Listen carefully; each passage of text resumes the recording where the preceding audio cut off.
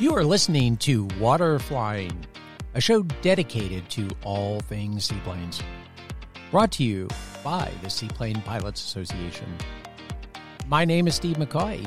I'm the Executive Director of the Seaplane Pilots Association, which is the world's largest nonprofit advocacy organization dedicated to the protection and promotion of the waterflying community. Climb aboard! We're about to start today's episode. On today's episode of Water Flying, Steve and I are talking with Chuck Whipplinger, CEO of Whip Air, the renowned float manufacturer that celebrated their 60th anniversary this year. Yeah, they're also on the cover of the November-December issue of Water Flying magazine. It's a really good-looking cover. It is a good-looking cover with that 182. Yeah. So kind of some interesting backstory for me. Before I came back to Florida to teach in seaplanes, to teach in J3 Cubs, I had the opportunity to fly Cessna Caravans on the Whip Line 8750 floats. So really some massive floats. And you have to appreciate the detail that goes into these things. I mean, aluminum and steel and just good pieces of equipment. I don't know how much steel's in there. I mean, they got the keel. Okay. Oh, come on. It works. It's the aluminum and steel. So, Chuck, thank you so much for taking the time to sit down with us today. Thank you, Abby. Thank you, Steve. It's great to be here talking with you guys. Well, it's great to have you on, and I thank you. So it's, Whip Air has been a family business for a long time. I kind of consider myself a remote part of the family business. Chuck, can you give us some history about this amazing company that your family is responsible for? Yeah, there's definitely a lot of history there, and just to try and give you a brief summary of it, my grandfather started the business back in 1960. He had just sold another business that converted Lockheed Lodestars and surplus military aircraft into business planes back in the day. And after selling that company, he had a personal interest in seaplanes. He used seaplanes to fly the pilots of these aircraft around and entertain them while their airplanes are being worked on. And he actually wanted to be an Edo float dealer at the time, and Edo was a bit busy with other priorities in their business and kind of said, no, thank you. Our focus is elsewhere. And my grandpa, being the engineer and the tinkerer and the hands-on kind of engineer that he was, went in to start building his own floats. And from there,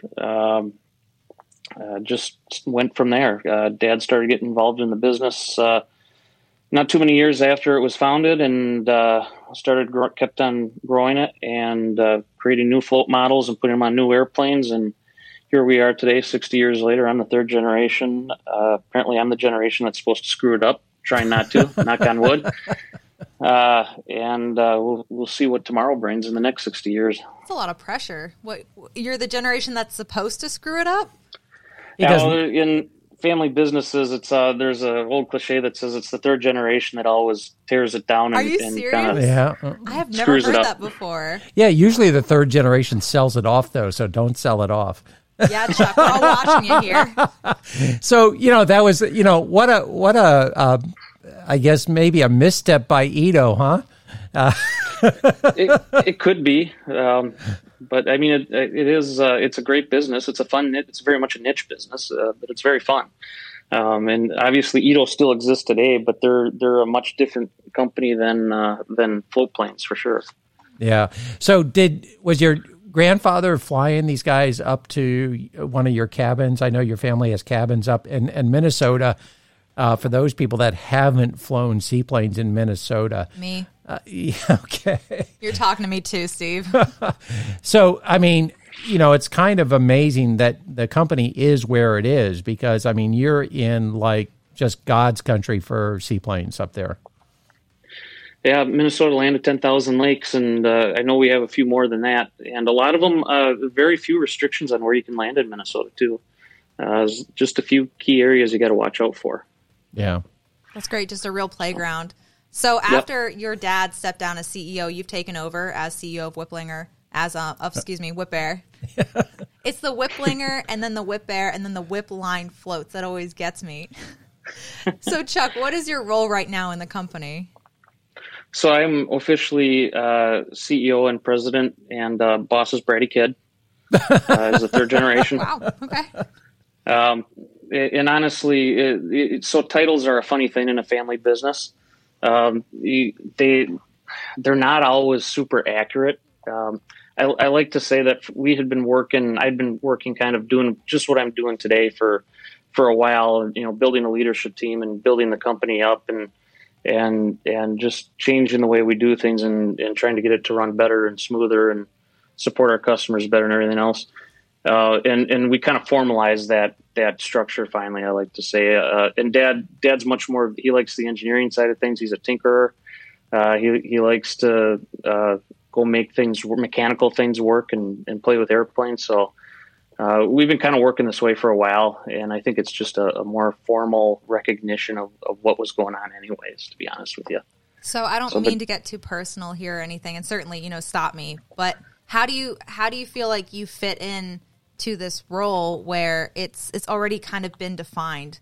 How do you feel like, how much, I don't want to say movement, how much freedom do you feel like you have to change things up for a company that's been so successful for 60 years?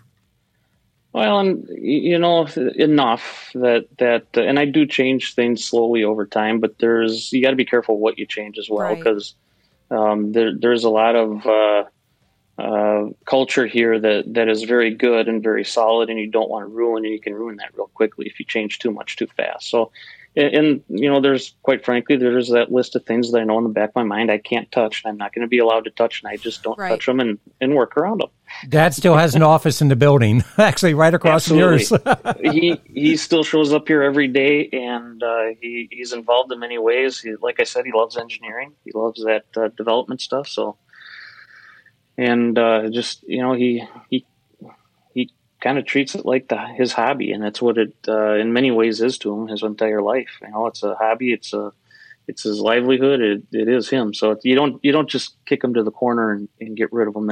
That doesn't happen, and we don't want that to happen. Of course. What a great way to have a career that ends up being your hobby after so many years. Like, you built up this business. I mean, you took it over from your dad, Whip did from Ben, and then Chuck took it over from Whip, and then just have it move to your son. I think that's really pretty neat. Well, it's even family business. His dad's passed down a Super Cub that was his dad's Cub that didn't use solo in.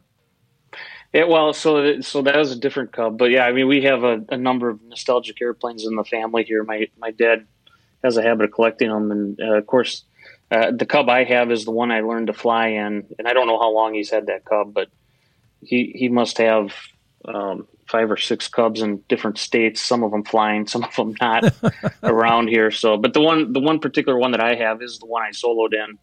And we'll here before too many more years, we'll start teaching the first kid here how to fly.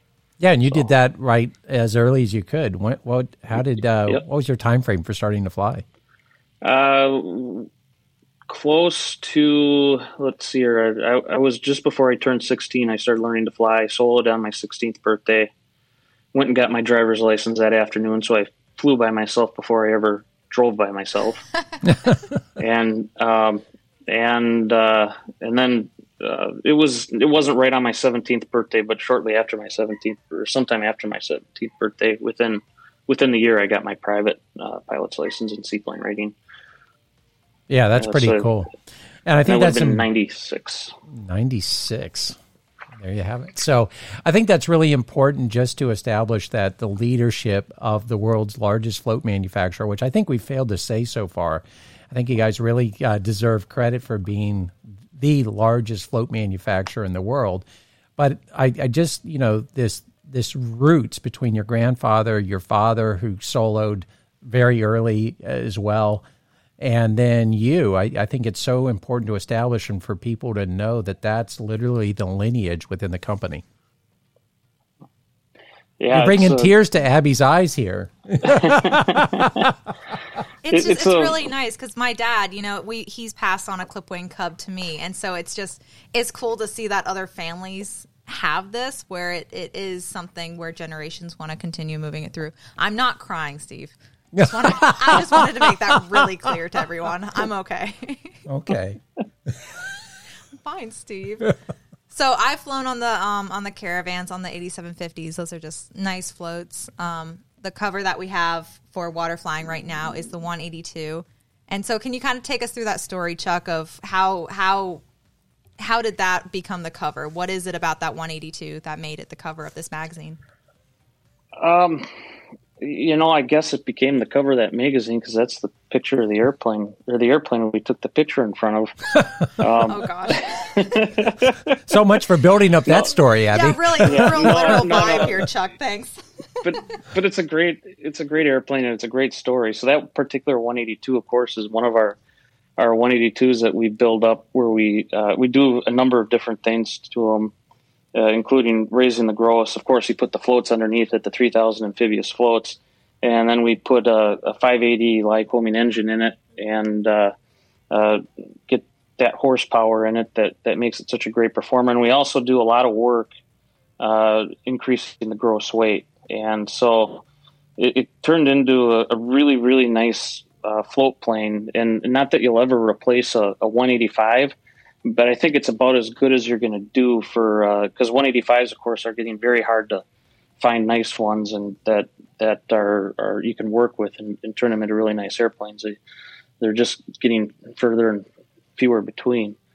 So I think this is about as good as we could to do something, to come up with something equivalent that performs and is comfortable and can haul.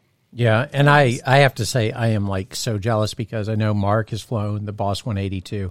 I actually have not flown a Boss 182 yet, and I'm dying to get my hands on one. And it seems like every time you and I, or I'm near one of those airplanes, we're working because it's a trade show or an aviation event. So I have to pull out of here and get some time to fly them. But I think another thing that's important to really point out is you guys are really much more than a float manufacturer. You have a full interior shop. You guys are doing avionics. You've got a paint shop. You're really a full service, multi-function operation. Yeah, give us an idea of what your setup looks like, because you can see a picture in the magazine. It's huge. It's huge. The complex. I couldn't think of the word. So give us an idea of what that complex is like. So, as the business has grown over the years, of course, we started off in the floats with Grandpa back in the 60s. And as my dad got involved and started taking over the business in the 70s and then definitely into the 80s, we started adding some aircraft sales. Cessna, of course, shut down production on the single pistons.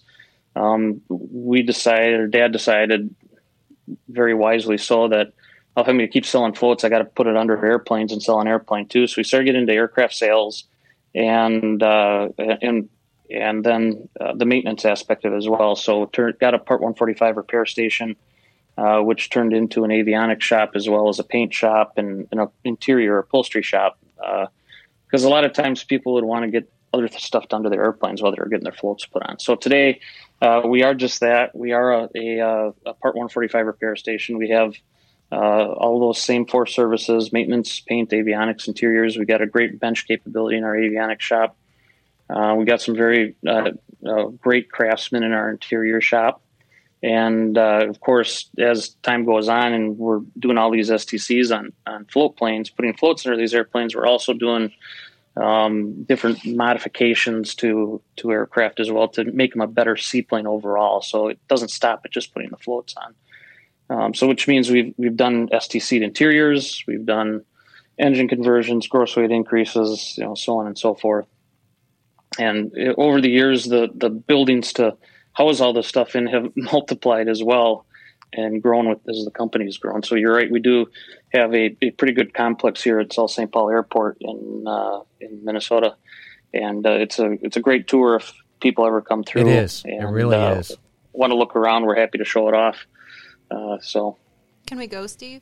Actually, we were supposed to be there for our Seaplane Pilots Association member meeting this year, and as part of the meeting, we were going to work in a factory tour, and because of COVID, we had to cancel it. So we'll be looking forward to rescheduling that, because that's a trip we really want to do, and having been through the factory several times, it really is very illuminating. So, I think one of the things I want to touch on with you guys in particular is the fact that There's a perception that seaplanes are purely recreational aircraft and it's just a bunch of rich guys flying these airplanes and everything else. But I know you guys have built Super Cubs for U.S. Fish and Wildlife. You've been very active with things like the Fireboss. And so talk to me a little bit about the role that you've been able to work with where the seaplanes that you're delivering to people are actually helping the environment or helping the non-flying public a little bit. Sure. And you're right. There's always that recreational aspect of seaplane flying, but there's also a different part of it, a world that people don't really recognize. And a big one you touched on is U.S. Fish and Wildlife uses seaplanes for surveys, wildlife surveys.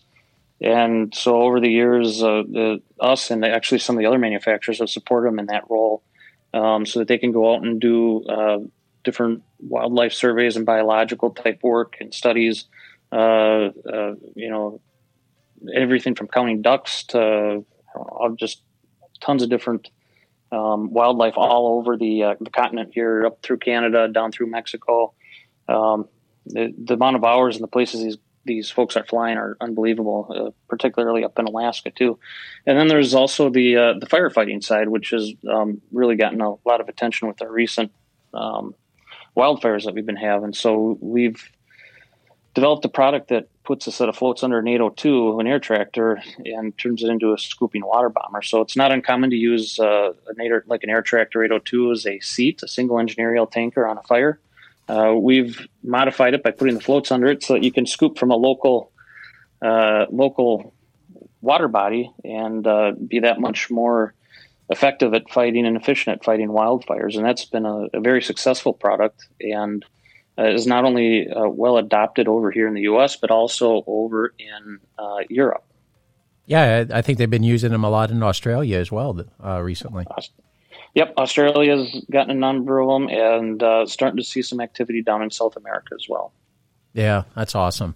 Very nice. So WIP mentions in the magazine this idea that WIP Air, I think what has made you guys really successful as a manufacturer is the fact that you're constantly trying to stay ahead of this market, this demand that people have for these planes. So like you said, people, they wanted the planes that the floats were going to be put on, and so WIP got into aircraft sales. I think it's just that idea that you're always staying ahead of the curve.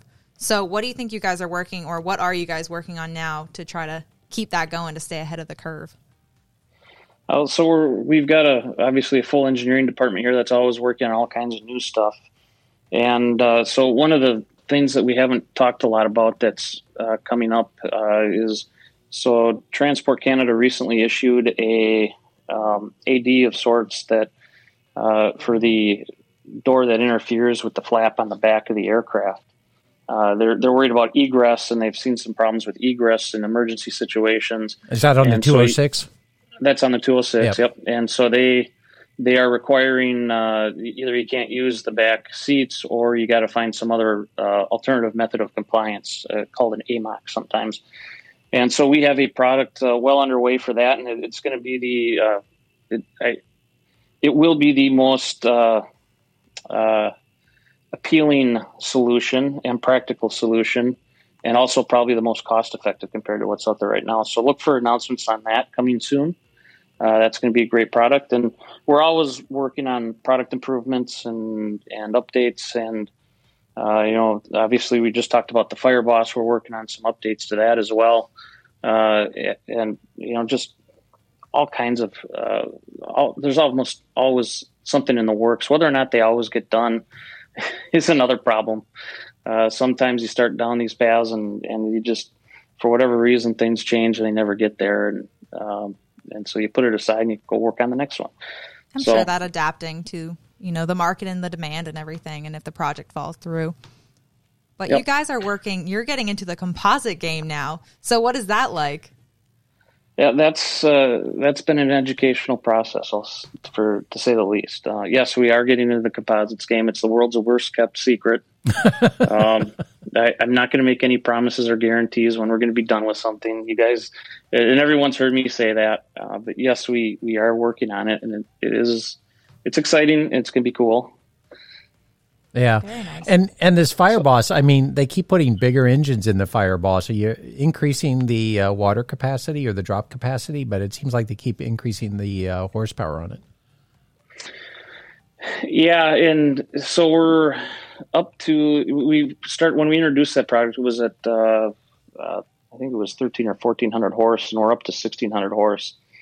And over the years, we've gotten there, and 1600 horse makes it a really great airplane, very effective. Right now we don't have a lot of options to go any higher, unfortunately. So yeah, it is what it is for now. But I want people to realize, for anyone that's flown a seaplane on step, the difference in that airplane when you're picking up literally 2 tons of water in the hopper, it really takes a special pilot with some finesse. Yeah, I haven't scooped in one for a number of years now. I actually want to try and get out in it this sometime over the winter here and go fly it some more. But it takes a little bit of experience and practice. But once you get it down, it's pretty straightforward. It's just like anything else that you do in seaplane flying. Once you learn the mechanical move you need to counter it and be ready for it, it's pretty straightforward. And it's like anything that we do as seaplane flying.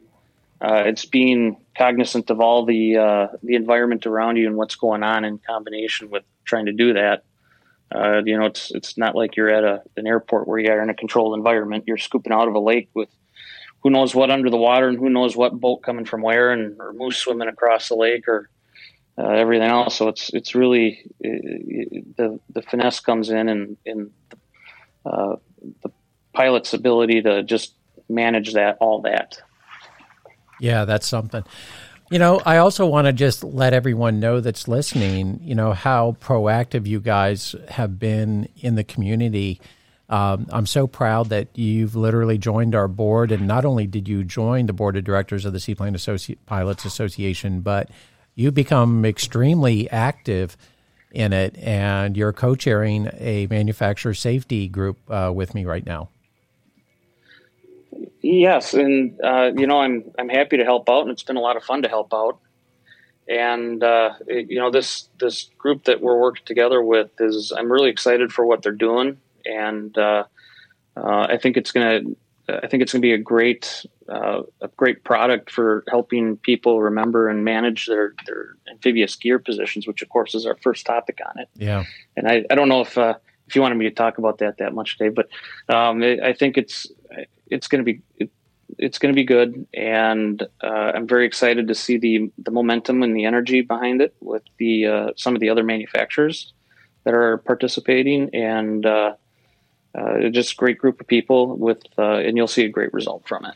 Yeah, I think it's important for people to realize that the association is working with the manufacturers, and we are working on behalf of the seaplane community. And so you and I had the discussion first, and we expanded the group to include literally all of the significant manufacturers. All the float manufacturers in the United States are currently on the group. And then we've got Progressive Aerodyne and Super Petrol and Icon on there as well as some of the regional Seaplane Pilots Association groups as well. So I think people need to know that what we're doing with your membership dollars and what we're doing to represent the community is we are addressing issues like this. And then you also went out to Las Vegas with me, and we did the certification process to become government level decontaminator inspectors for invasive species, which is one of our single biggest threats to water access in the United States. Yeah, and that was an absolutely great educational experience for me in particular.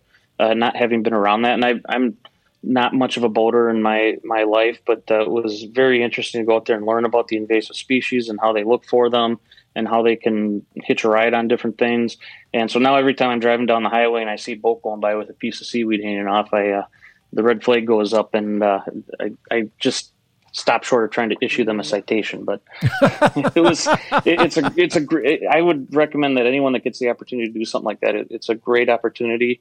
and allows you to be a great advocate for stewardship in seaplane flying. Yeah, pulling people over. You have seaweed on your boat. You need to stop. I like Pull it. over. The seaplane pilots are the ones doing that, and here we're getting all the blame. Chuck and I have been working, in particular with U.S. Fish and Wildlife on invasive species quite a bit on a national panel as well. And again, if you're not familiar with flying seaplanes, one of our single greatest threats to access today is the invasive species issue and the concerns that the resource managers have on this. That's just fantastic. And seeing that, an organization, a company like Whip-Air is really being proactive and taking charge, because, you're not just sending these float planes out there. You're taking an active part in where they go and what they're doing to the seaplane community. I just think that's fantastic. So what can we expect to see from you guys in the future? I know that you're doing so much. You're entering this role as CEO, taking over for your dad. What can we expect to see from the future for you? Well, that's a really interesting question, and I think you're going to see a lot from us in the future. I talked about one of the products coming up. You're going to continue to see new products roll out over the years, obviously. The company has grown significantly, and I've hired a professional leadership team, and I'm hoping you'll see better service, better support. You're going to see some announcements on international service and support in the next few months, or let's call it over the next 6 months for sure. We're working with SPA on this gear management and the safety group. I think you're going to see a lot of good things coming from that. It's just gearing up for the next 60 years, honestly. I hope that you'll see all kinds of new airplanes on floats, and hopefully see a increasing interest in seaplanes over time. I think it's a very unique and fun sport, and maybe it shouldn't even be called a sport, but it's definitely a lot of fun. And there's it's not all drones are cool and all that stuff, but I'll argue that you can have way more fun in a seaplane than you can with a drone. So I'll second you on that. Abby? All third. Okay, there you go. We have a quorum. We'll consider it a solved issue. Seaplanes are now officially declared more fun than a drone or any other kind of flying. Oh, you're going to get flack for that. I know I am, and I work with a lot of with the drone and the air mobility people, and they're great folks, and they got great products, and it's a very interesting part of aviation. And it's very exciting, but I just don't think it's going to be as much fun as flying a seaplane. There you go. To each their own. Yeah. To each their own. Yeah, you can go play with your little plastic toys. So, Chuck, I just want to congratulate you, your family, your entire team on celebrating your 60th anniversary. It is an honor and a pleasure to work with you, not only in the seaplane community, but as a board member on the Seaplane Pilots Association. And your proactivity is incredible. I'm glad we were able to tell some of the story on the cover of the current issue of the magazine. And I just look forward to having you back. I know it's hard to get you on these things, but you're a lot better than you think. And again, we just really appreciate everything you do for the community. Yeah, well, thank you, Steve. And I'll turn around and pass the accolades on to my dad and the entire staff here at Whip-Air, because I've had about the least to do with them as anyone. I'm just the young kid taking over here that probably hardly knows what he's doing. So a big thank you to all our employees and everyone else, and to you guys for everything you do for the community. It's great to be working with you guys and to see everything that you're doing. And thank you very much. Okay, awesome. We are so glad you joined us today. If you like today's show, I highly encourage you to join the Seaplane Pilots Association and become a member of the largest seaplane community in the world. Members receive Water Flying, the only full-color glossy magazine dedicated to the seaplane community. and it's available in both printed and digital form. Your membership also includes access to the Water Landing Directory app, which has the Seaplane Flight School directory and a calendar of seaplane events not only here in the United States, but around the world. The association hosts regular educational workshops, safety seminars, and gatherings for seaplane pilots and anyone with a passion for seaplanes. So look us up online at seaplanes.org, join our community, and support our mission of protecting and promoting waterflying.